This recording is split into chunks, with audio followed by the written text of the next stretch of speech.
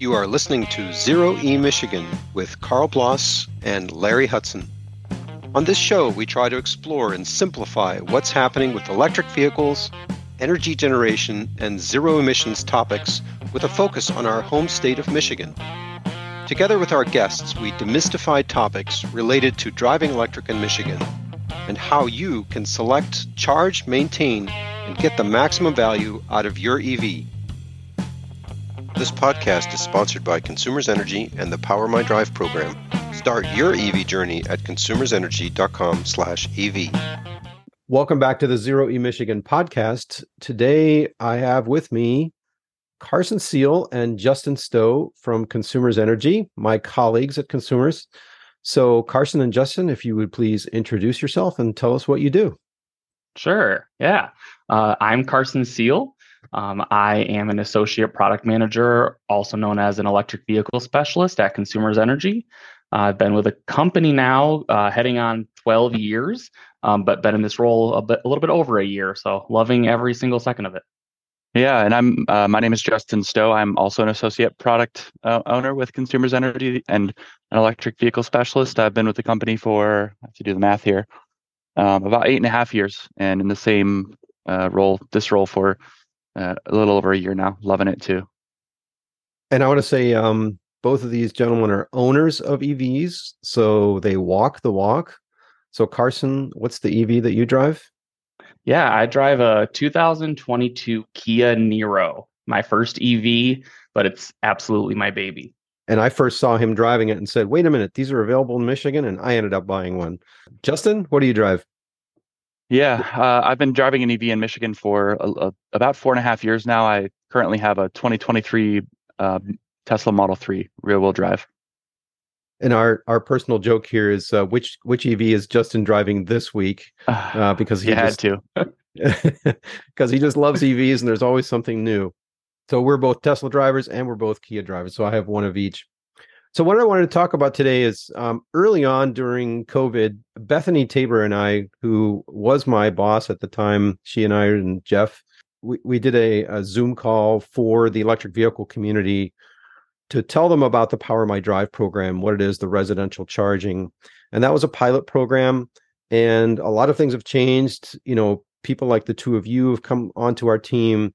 And also the program has recently changed. So please introduce us a little bit to what's changed from the pilot program to the permanent program. And we'll go into some of the details, but what are kind of the main components of the PowerMIDrive program today? Yeah, I'm happy to answer that. So when this program was originally, when it came on board, it was considered a pilot to make, we had to gather some data to ensure it was going to be a success. We originally piloted the program allowing a $500 rebate if a customer purchased and installed either a level 2 charge point home flex or a level 2 NLX juice box. The program has now been approved by the Michigan Public Service Commission and is now considered permanent, where there are a lot more options for EV drivers now. Rather than rebating strictly those two chargers or EVSEs, we now will rebate any level 2 charger as long as it does not exceed a 50 amp circuit. And you just have to agree to go on a time of use rate and provide us with some documentation so we can give you the rebate. And the new rebate totals $620 rather than $500, depending on some stipulations. Okay, we're going to need to break that down because there are multiple components to the 620. So if I'm a brand new EV driver and I want to install home charging, how does that work? What do I do? So the first step would be to get in touch with us, right? And so we have our brand new beautiful website, consumersenergy.com/EV. If you were to visit that website, you could fill out what we call our intake form. And that's basically one application to manage all of our programs. And so based on the application and what information is there, we can route you along the right path to get the $500 rebate for installing a rebate eligible EVSE, which needs to be Energy Star certified, UL listed on a 50 amp circuit. The other component to our program is the smart charging incentive, which provides you with a $10 monthly incentive for charging your vehicle only between 11 p.m. and 6 a.m. or on weekends. Now, there is a caveat there. You do get an exception 3 times per month to charge outside of those times without losing your $10 incentive. And so that the smart charging incentive can be or is able to provide you $10 for up to 12 months. So it comes out to $120 after 12 months. So 120 plus 500 is where the 620 total comes in. So when we originally started this program, it was one or the other, right? So I remember when I got the rebate for my home charger, I got my NEMA 1450 installed in the garage. Then I went out and I bought the charger. Then I submitted the application and, changed to the nighttime savers rate, which we should talk about rates too at some point, which is, for me, I couldn't wait to get on that because it's so cheap overnight for charging an EV. So I did all that. I got my $500 check. And then I asked about what was then called the Bring Your Own Charger program, and you couldn't do both. And my understanding is now you can actually do both. So in the past, if you applied for that rebate, you can still get the smart charging incentive, which used to be called Bring Your Own Charger. Is that correct? That is exactly right. So yeah, just as you said, prior to the program going permanent, it was either one or the other, either $500 rebate, and then if you did not purchase one of those two rebate eligible EVSEs, then we would guide you towards what we called the Bring Your Own Charger program. So they were separate. Now, because the program is permanent, it's a combined rebate. $500 for the installation of the level 2 EVSE as long as it's Energy Star UL listed and does not exceed a 50 amp circuit. And then on top of that, the additional $120 comes through that 12-month time frame in quarterly payments of $30 to incentivize charging behavior. Okay. So again, you can do both. And I think that might be new to a lot of people. And then the other thing I wanted to talk about was you've mentioned the 50 amp limit a couple times. A lot of vehicles now have a 48 amp onboard charger. And that, of course, requires there's an 80% rule for the circuit. So you would need a 60 amp circuit. So, for example, Tesla obviously is a very popular EV. So if I buy a brand new Tesla Model 3, Tesla Model Y, and I go on the Tesla store and I buy their wall charger, which is capable of delivering up to 48 amps when installed in a 60 amp circuit. So somebody that wants to do that, what do you tell them? Yeah, great question, and something we're definitely seeing of quite a bit more frequently lately since we opened up our program. So the guidance that we would provide is that it needs to be installed on a 50 amp circuit. That could be hardwired or a NEMA 1450 plug for the more specifically the Tesla wall connector. There is guidance in the Tesla wall connector user manual on how to do this and what to do in the event that you don't have access to a 60 amp circuit, or if your utility is requiring you to use a 50 amp circuit. So just take a look at the user manual, adjust the amperage down to 50 amps, which will allow you to charge at 40 amps. If you're using an electrician outside of Consumers Energy's electrician network, if you explain to them that you need a 50 amp circuit, they will be more than qualified to understand what that means. And they are also welcome to contact us as EV specialists if they have questions. We can explain what needs to be done to ensure they can provide the appropriate rebate. And that's a great segue, actually. So people can use their own electrician, whoever they prefer, if there's somebody that they're already dealing with. But if they don't have somebody, Consumers Energy has a network of electricians that we can recommend. Is that right? That's exactly right. So part of the role that Justin and I hold is kind of to take that headache away from you as a new EV driver. So in my example, when I got my EV, I really didn't know where to start. And this is where before I began this job. So I had to ask around to a bunch of different people, including you, Carl, on what do I have to do from here? So as Consumers Energy realized, hey, like this is going to become something, that our customers are going to need, they created our position where we're going to take, like I said, that headache away from you. So you can contact us. We can put you in touch with qualified electricians who can give you a free quote on getting a charger or an EVSE installed. And then we can guide you through what that whole entire process will look like, on top of ensure, after the electrician gives you a quote, we will review it and ensure that it meets all of our contract criteria. So that's nothing that you have to, take that headache on. That will be our responsibility because we are the experts. So to expand a bit on the contractual obligations that these electricians hold for us, we have price maximums in place for what we'll call typical jobs. So if it's a typical job, which is to say it's a fairly easy job or straightforward job, we have a price maximum of $920. So that job, not including the charger or the EVSE, will cost no more than $920, and it could come in well below that. It should also be mentioned, this is wild to me. I've been researching a bit into like electrician turnaround times in Michigan specifically. I've heard from customers how long it's taking for their personal electricians to come in and do the work. 3 to 6 weeks to get work done. I've had electricians come in a couple of weeks to get the whole job done from start to finish. Mm-hmm. So not only do we have these price protections in place, we also have a much speedier install timeline, so to speak, than what I think someone not using our network would have access to. Absolutely. Yeah, they prioritize our customers just because of we want to enhance that customer experience, and because of their contracts with us. We are a really great option if this is something that needs to be done in a speedier time than what you can get an electrician to do on your end.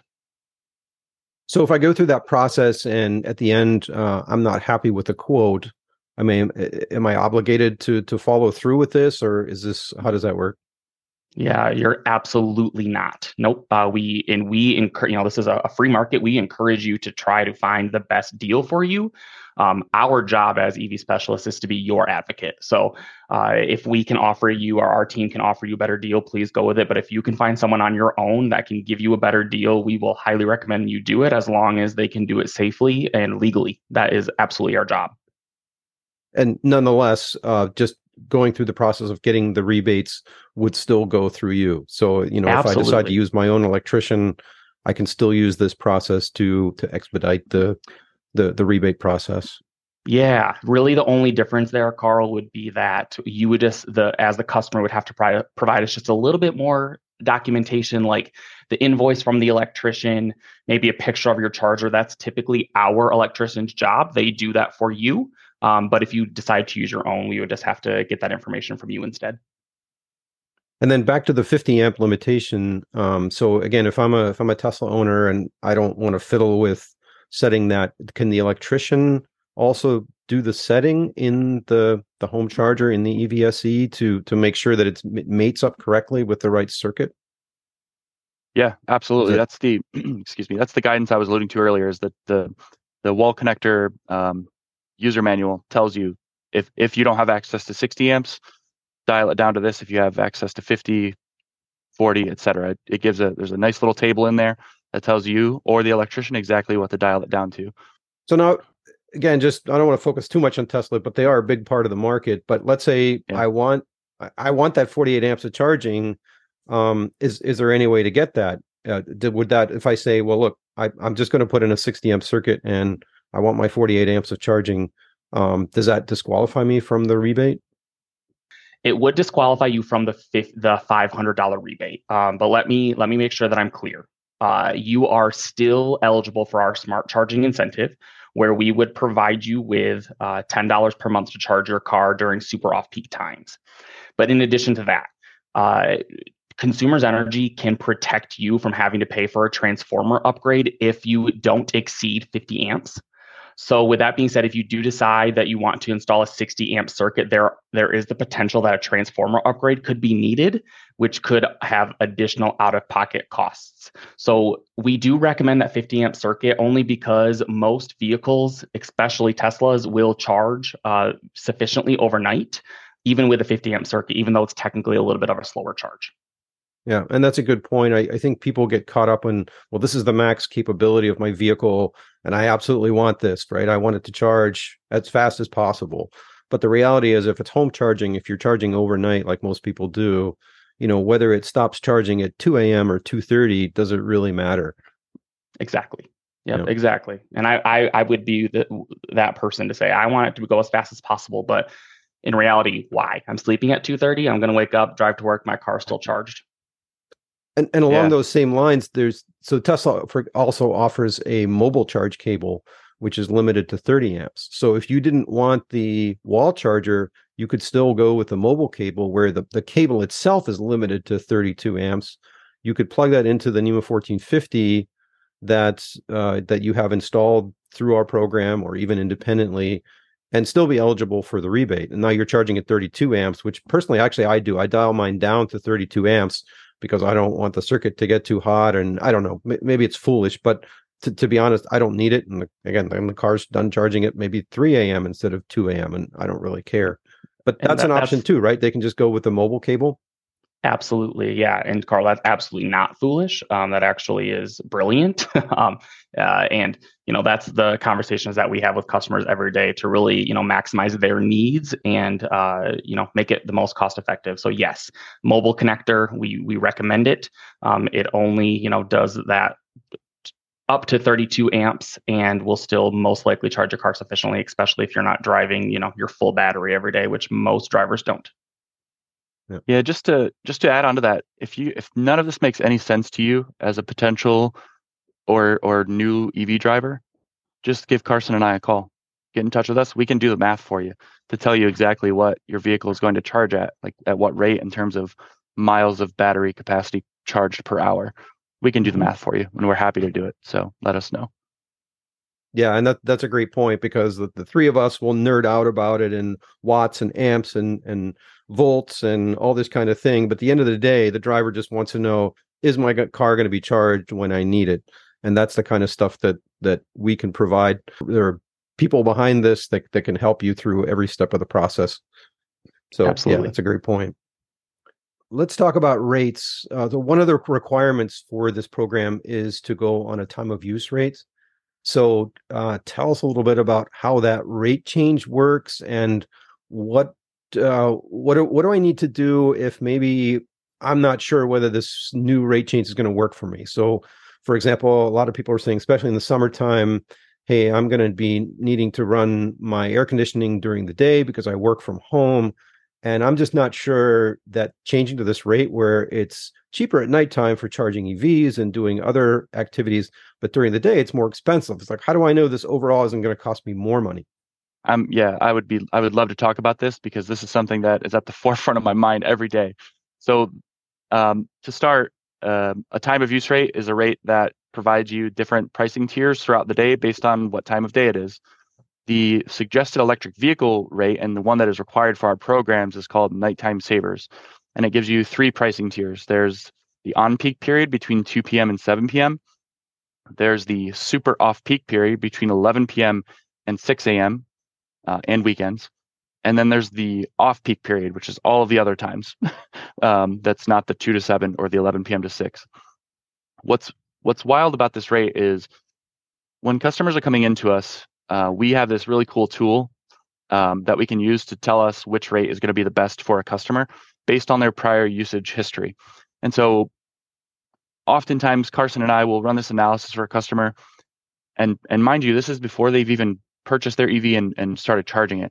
On average, customers are saving $10 per month on nighttime savers before they have an EV. And this is working under the assumption that they make no changes to their lifestyle.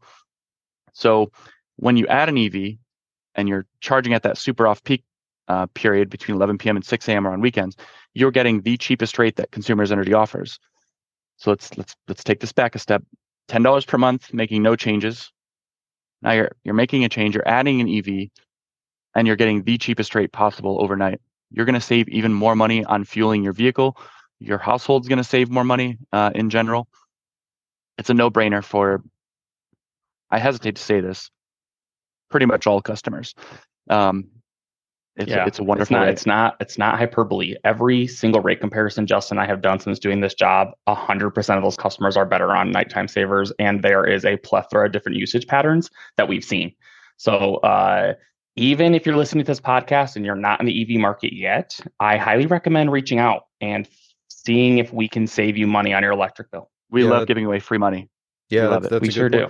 That's a great segue for, like, why do we do this at all? Like, why do we have time of use rates? Are we just trying to make money on the people that want to run their air conditioners, or what's behind the time of use rates? Yeah, there's a couple of things here, Carl. So first is grid stability, and second is like kind of establishing behavior. So first, in regard to grid stability, Consumers Energy is a regulated utility. so that has to guarantee a specific load for our customers or ratepayers. So we have to generate enough electricity for our hottest days in the middle of the summer when there's a huge demand on the grid. So since that energy is already there and ready to be used on the system, we then incentivize our customers to charge their vehicles when there's not as much demand on the grid and they're using power that kind of already exists. So what that really does is it brings down the costs for EV drivers and non-EV drivers alike. So it's actually a benefit to everybody. But then on top of that, we're helping establish, behavior. Since most drivers don't need to drive, like we said, in the middle of the night, they can get their car charged up and ready by the morning, while helping the stability of the grid. So it's kind of a win-win for everybody. I think one of the comparisons that I've used to describe this is it's supply and demand, right? So try finding a hotel room in Traverse City during Cherry Festival, right? And it's super expensive because everybody wants to be up there at the same time. And it's the same kind of thing during those peak periods. And by the way, I don't remember if you mentioned it, but it's weekends is all super off peak, right? So the times of days that you were mentioning was for weekdays only. So on the weekends, I personally do my laundry on the weekends. I charge my car during the day on the weekends if I need to. I still prefer to charge it overnight. It's just habit. But it's this supply and demand, and we have to be able to provide the energy even during the most heavily used periods. And so from an equipment standpoint, there's something we need to run that's called peaker plants. And they're basically standby plants that do nothing but sit around all year waiting for those peak periods. And that's very expensive to maintain. So one of the things that we do through incentivizing to charge off peak is to minimize the amount of peaker plants that we need to maintain all the time, just in case there's that one spike. And I think that's a big part of why we're doing that. And we find that, what is the compliance rate on our on the smart charging incentive? Yeah, so we have a compliance rate on smart charging incentive of 85 to 90%, meaning 85 to 90% of our EV charging is happening during the off-peak or the super off-peak period. So we're having a tremendous impact on avoiding people charging during the on-peak period, which thus helps us reduce the need for, as Carl mentioned, the peaker plants. And those peaker plants are, like Carl said, they're expensive. They're also quite dirty in terms of their environmental impact. So we're really hitting the street on a number of fronts here in terms of like what we're accomplishing with the work we're doing. And if people don't want to deal with having to do that programming, is that also something that the electrician can help them with the setup, or you can help them with the setup to understand, like, how do I program my car? I don't have to get up at 11 p.m. and plug in my car and get up at 3 a.m. and unplug it, right? It doesn't work like that. It can be set with a timer. You're exactly right, Carl. So that is something that we can help with. I mean, we are not experts on all EVSEs in cars, but we can help you kind of guide you through what that change would look like and what are some things you can look for. But also, YouTube is a fantastic resource. I use it quite often to help my customers figure out what exactly to push and when. But most of these UI or these user interfaces are pretty user friendly. So typically they're not very hard to figure out. But if you have any trouble at all, your electrician, that should be their responsibility to help you with that, or you are welcome to call us and we can help guide you too. Any final words on our programs or what people can expect as far as dealing with consumers' energy? I think the benefit first to having people available like Justin and I, we have worked for this utility for a very long time. So not only are we versed in EVs, but we also understand utilities and care a lot about this work. And we're EV drivers. So, we're not just a business transaction. We can be your friend and we can, kind of tell you about everything that we do and how we can save you money, because we absolutely love this work. And dealing with humans is typically a better experience than just like a robot or AI. And we are here for you. So there's lots of things that we offer. Driving EVs is not only, great for the environment. It's just a lot of fun. And we are truly here to make this experience as seamless for you as possible. Great. Justin? Yeah.